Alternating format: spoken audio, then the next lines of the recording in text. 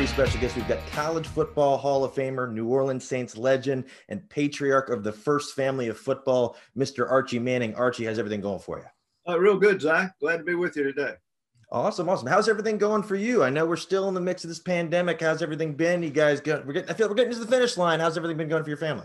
Well, everything's fine. The world has slowed down a good bit with the pandemic. I usually travel a decent amount. I've been sticking pretty close to home here in New Orleans, but we've been fortunate. We're healthy, and all our family and our kids, grandkids, everyone's healthy. So we're doing real good. Thank you.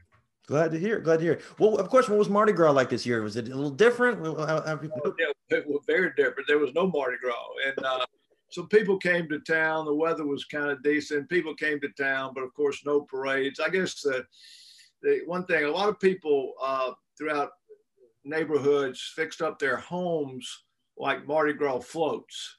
So it was kind of like walking tours, people just going around and visiting those homes. But certainly without all the parades and the thousands and thousands of people, especially young people, college students, didn't come to town. It was far different.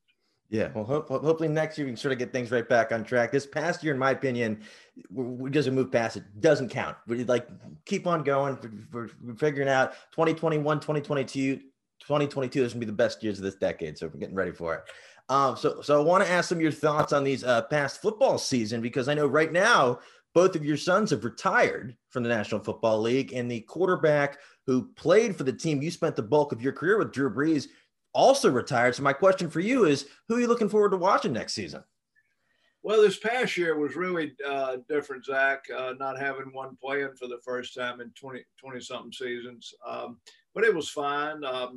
We had always first the Colts, and then the Colts and the Giants, then the Broncos and the Giants, and then finally just the Giants every Sunday. So this past year, I guess we weren't as anxious, or we didn't have the anticipation each week. Of course, we live here in New Orleans. We've always followed the Saints, and I kept up with the Saints probably closer than I had in the past. Who do you think should be the day one starter next season, Jameis Winston or Taysom Hill? Well, I would just speculate. I would guess it'll be Jameis Winston. And one reason for that, I think this coaching staff has had a year with Jameis where he didn't play, but he was in the room. He was in the quarterback room. He was on the practice field. He played a little bit. So I think they feel like they know what kind of player he can be. I think they feel like that, and I'm just assuming this, no one has told me that he can be their quarterback and starting quarterback. They got to look at Taysom last year in Fort Hills in 4 games when Drew got hurt again. And I think that was good. It wasn't good that Drew was hurt, but it was good that they got to see Taysom solely at the quarterback position for 4 games. And I thought he did great. I thought he did just fine. But I believe they really want to keep Taysom where they have him, where they've had him the last few years. Multiple positions, using multiple ways, special teams, offense, receiver, tight end. He's such a weapon, and he's such a tough guy and just a heck of a football player. So I think in an ideal situation, Jameis would play the quarterback position, play it at a high level, and Taysom would keep doing all the multiple things he does to help their offense. Yeah. So actually I was looking at it. So this coming draft is going to be the 50th draft since you, Jim Plunkett, and Dan Pastorini were selected 1, 2, and 3. And it's widely expected that the Jacksonville Jaguars, the New York Jets, and the San Francisco 49ers will all take quarterbacks in the top 3. And I want to get your take on this year's draft class of quarterbacks. Well, it's certainly, I think, a talented group. When that happened 50 years ago, and that does make me feel old. First to New England, I was second to New Orleans. And my good buddy Dan, and Jim's a good friend of mine. My good buddy Dan Pastorini was third. That was the first time that had ever happened. And then I remember a real strong quarterback draft year. Zach, you might help me. I want to say it was about, I think it might have been 83. Would that have been John Elway? Of course, Dan Marino lasted till later on in that first round, but it was Ken O'Brien was in that draft. Todd Blackledge. It was a bunch, maybe about 6 in the first round. So this year kind of reminds me of that, although it looks like those quarterbacks back then, if it was 83, were spread out throughout the first round. It looks like this bunch are going to be top 10 guys and maybe a couple more later. There's some talented guys there. I know everybody right now is really just checking the film. I know the pro days just there's just so much. The Jets moved Sam Darnold, so it looks they got to get a quarterback. So a lot of speculation on them taking Wilson. I don't think there's any doubt Trevor's going to go first to Jacksonville. And then the real interesting deal was the 49ers trading up to the third pick. That's got people really guessing.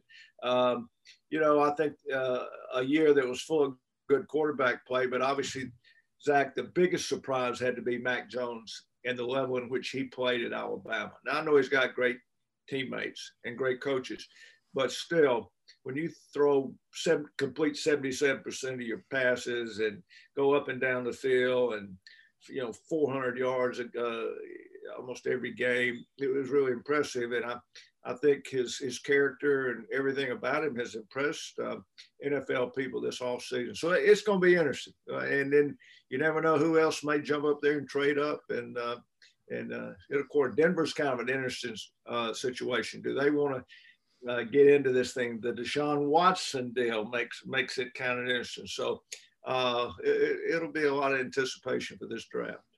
Have all of the top prospects been to the Manning Passing Academy, or just a few of them? We didn't have it last year. Mac Jones was scheduled to be here. Wilson didn't come. Trevor came two years ago. Great kid, great looking kid, super. Let's see who else is in. Justin Fields was set to come this past year. We were really disappointed we didn't get to see him. So missing a year. Usually sometimes we get kids for 2 years. There's been cases where we've had them 3. Marcus Mariota, I remember, came 3 years in a row. Wow. We've lined up our quarterbacks this year to come, and I looked at them out of about the 40 that we've invited. We've got about 5 or 6 that have been before. Cool. So most of them are new because we didn't get to invite anyone last year.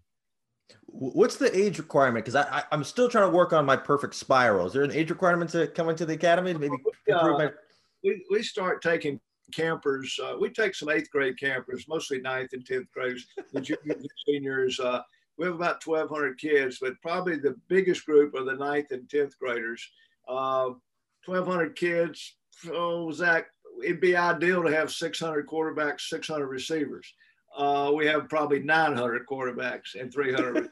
My son Cooper says it's really a better wide receiver camp because they get so much work because they're outnumbered by the quarterbacks. But we bring in 40 college quarterbacks. They're counselors, they're coaches. And it's not necessarily the 40 best in the country. We like to, I talk to pro scouts. We try to get the top maybe 10 or 12, but then we spread it out. We get kids from small school. We've got a quarterback coming from Wabash College. We've got a quarterback coming from Delta State.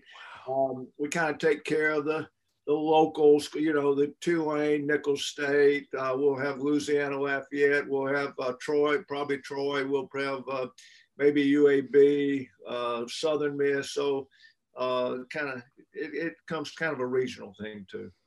Have you got, I know you've been doing it for years. Has there been kind of 1 or 2 guys maybe that stuck out that prior to the camp you had never heard of, and then after that, like, you can't stop hearing about them?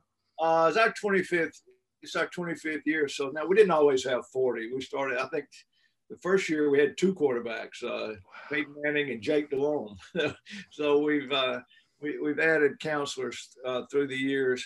Yeah, we've had, I'm not sure when Josh Allen came here from Wyoming. I'm not sure a lot of people knew who Josh Allen was, what he had done at Wyoming, and how talented he was. I can remember that particular year they were doing a competition one day, the college quarterbacks, and it started raining.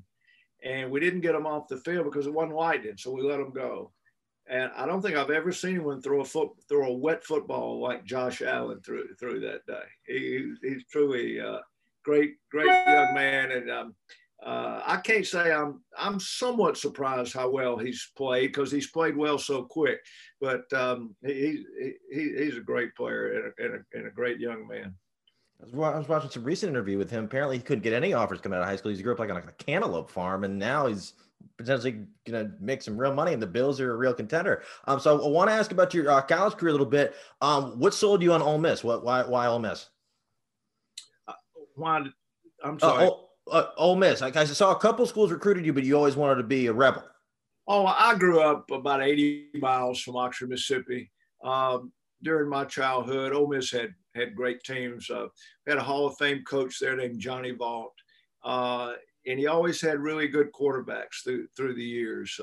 Not necessarily guys that went on to play pro ball, but good college quarterbacks and living that close. And that's who I followed. I was just a fan. I didn't get heavily recruited, but one of my offers was from Ole Miss, and that's where I wanted to go. I wanted to go play for Coach Vaught, and I wanted to play for the Ole Miss Rebels. So I had Wesley Walls on a couple months ago, and he told me that out of the blue one day when he was in high school working at a store stocking blue jeans, he got a call from Archie Manning that convinced him to become a Rebel. Do you remember that, kind of how that came together? Wesley, a little bit like me, he even grew up closer to Oxford than I did in a wonderful little community called Pontotoc, Mississippi. That's it. And I'd been to their football camp up there and met Wesley. And he was a good player. He was a two-way player back then. You know, he played tight end, played linebacker. But his senior year, he had to play some quarterback. And he had committed to Ole Miss. All of a sudden, I think Ray Perkins was coaching at Alabama. That Alabama called Wesley and said, well, you know, you might can play some quarterback. You're really doing pretty good. You might can play some quarterback. And it kind of got him mixed up. And Ole Miss coaches called me. Back then, you could do this. I could call Wesley. Now, you can't do that. You can't call a prospect. But anyway, I called Wesley. I said, Wesley, what's up? Well, I don't know. I said, Wesley, you can't play quarterback at Alabama, okay? He said, I know it. I'm going to Ole Miss. And Wesley's one of the best players we ever had at Ole Miss.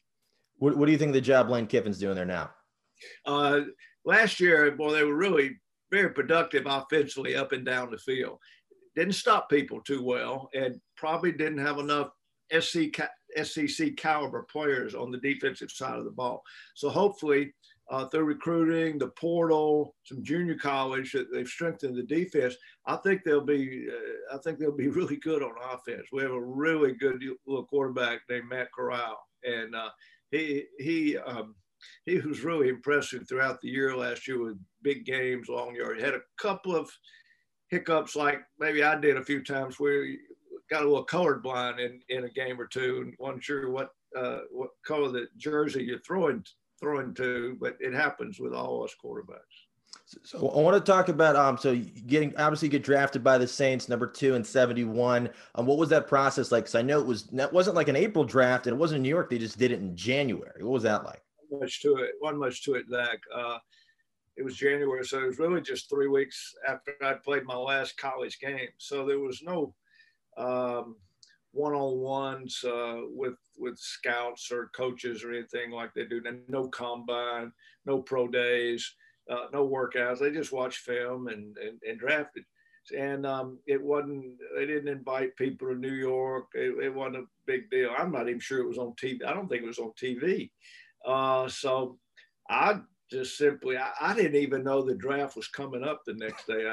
I just got married and we'd gotten back to start our second semester of school. And the sports information department at Ole Miss called me and said, listen, NFL drafts tomorrow. I said, oh, yeah, I got that. He said, well, I think one of these teams, either New England or New Orleans or Houston, is going to draft you in the first 3 picks. So you need to come over here. So I went over there. Classes were starting that day.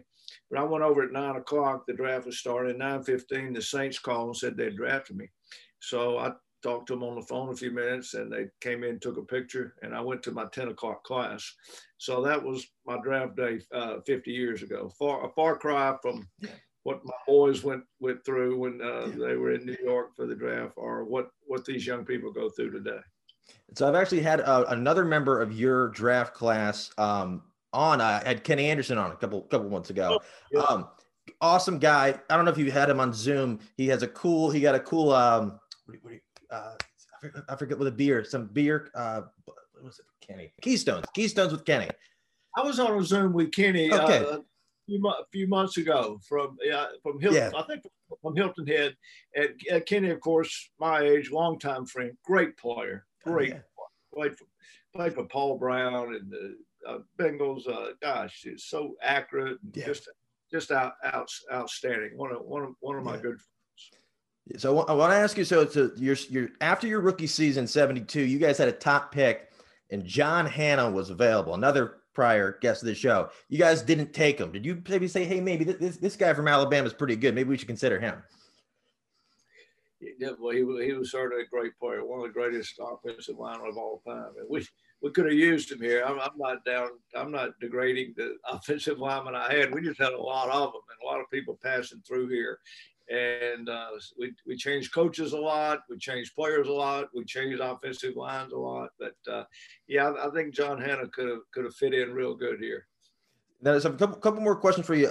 Did some research about an hour ago. Saw something I've never heard before. So apparently, one of your former GMs was an astronaut.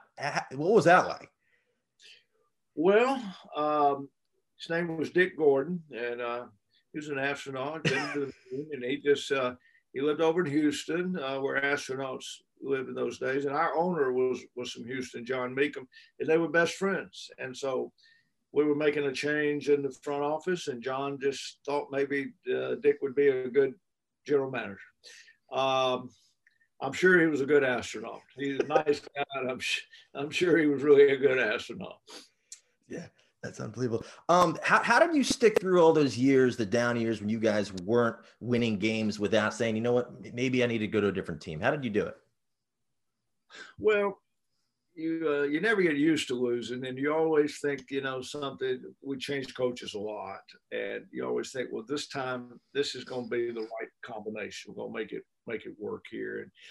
And I think when you go through the lean years and the tough times somewhere, you'd like to be there when the good times come. And I kept trying to have a sanguine feeling about that and start over, and you're going to get some.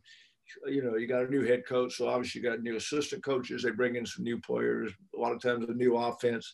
This is going to be it, but it just it never worked. It finally did for the Saints, but it was long after I was gone. Interesting. If free agency had been an option, because it wasn't when you, because I'm pretty sure it came in '93, would you have considered leaving or trying to leverage them into bringing a better team around? People advised me, say, you got to move, you got to get it out of there. But really, my deal was. That kind of started here. I liked playing in New Orleans. I'm from Mississippi, not that far from home. I wanted to do it here. I wanted to be part of this when the Saints turned it around. We just never really had the right chemistry to make that happen. It was harder in those days. You mentioned free agency. There wasn't free agency. There wasn't a salary cap. I think it was harder back then, Zach, to build a program. Now, once you ever got there, you could stay for several years. The great teams back then were the Cowboys and the Dolphins, and they were good year after year after year. But it was other teams, like us. Oh gosh, back in those times, Chargers were kind of like that. The Falcons were in our division. They struggled, but it was hard to build. It really was, to put it without free agent. You had to do it through the draft or make some really smart trades. Interesting. So I have a couple last questions for you. Did you spend much time with Pete Maravich? I used to spend some time with Pete. I was a big fan. The Jazz came here, and Pete was their star player. Pete wanted to lift weights, and they didn't really have a program with the Jazz. So he came out to the Saints camp and got on a little weight program, and then he'd want to go catch a football. And Pete was one of the greatest athletes I ever saw. What he could do with a basketball was phenomenal. But Zach, he couldn't throw a football. He couldn't spiral a football. And it frustrated him so much because he could do anything with a basketball. But he was a great, great player. Sometimes I forget that this generation didn't see Pete Maravich. And I'm a basketball fan, and I recognize the greatness, the athleticism, the jumping, all the thing of these great players that are like in the NBA or in college today. But Pete Maravich was phenomenal. He was phenomenal. Yeah. What he could do with basketball. pretty sure 40 points a game with no threes, and he's the all-time leading scorer in 3 years. So people don't talk about that. So it's unbelievable.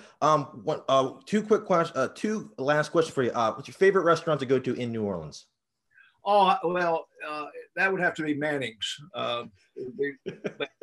We have some great restaurants. We have a sports themed restaurant here, and we're doing good, but we have so many great restaurants. And other than that one, I can't start. I mean, they've been nice to me through the years. I like to go there. I like to get good service. So I just say anybody, if you're going to come to New Orleans, kind of work out a little bit before you come, because you're going to eat a lot and put on a few pounds. And then my last question for you, got to ask, so your grandson Arch getting all these headlines, great prospect, going to be in the league in a couple of years. Hopefully Tom Brady's gone by then. You said he's further than where Peyton and Eli were at that age. What do you see from his game? What do you see that excites you? I really said that when he was a freshman. The only reason I say that because he played as a freshman. He won the job, got to play, had a productive year. Peyton and Eli really didn't play until their sophomore year.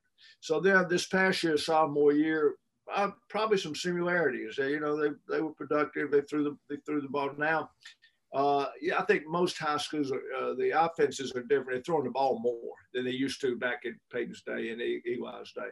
But it's a lot of similarities there. And Arch, yeah, he's getting a lot of attention, but I'm really proud of the way he's handling that. He doesn't have a Twitter account. He's not all over social media. He's going to school, working out, playing football, and having fun. It's awesome. He's class of 2023, so a couple more years, we'll see where he ends up. He's the class of 23. Awesome. And then my last question for you is the Manning Family Foundation. Can you kind of talk about that, kind of how it started up, and kind of how people can check it out with some of the great work you guys are doing? Well, primarily, the Payback Foundation is Peyton's. Eli kind of has a separate thing. And then the other things we do primarily is through the Manning Passing Academy, okay. Funds we generate each year and try to help primarily local charities and philanthropic needs. Awesome. Well, that's really all the questions I really have for you. I know you got a busy schedule, but this has been an absolute honor. I really appreciate you taking the time to chat for a few minutes today. Well, thank you, Zach. It's my pleasure. Glad to be with you, and have a great day.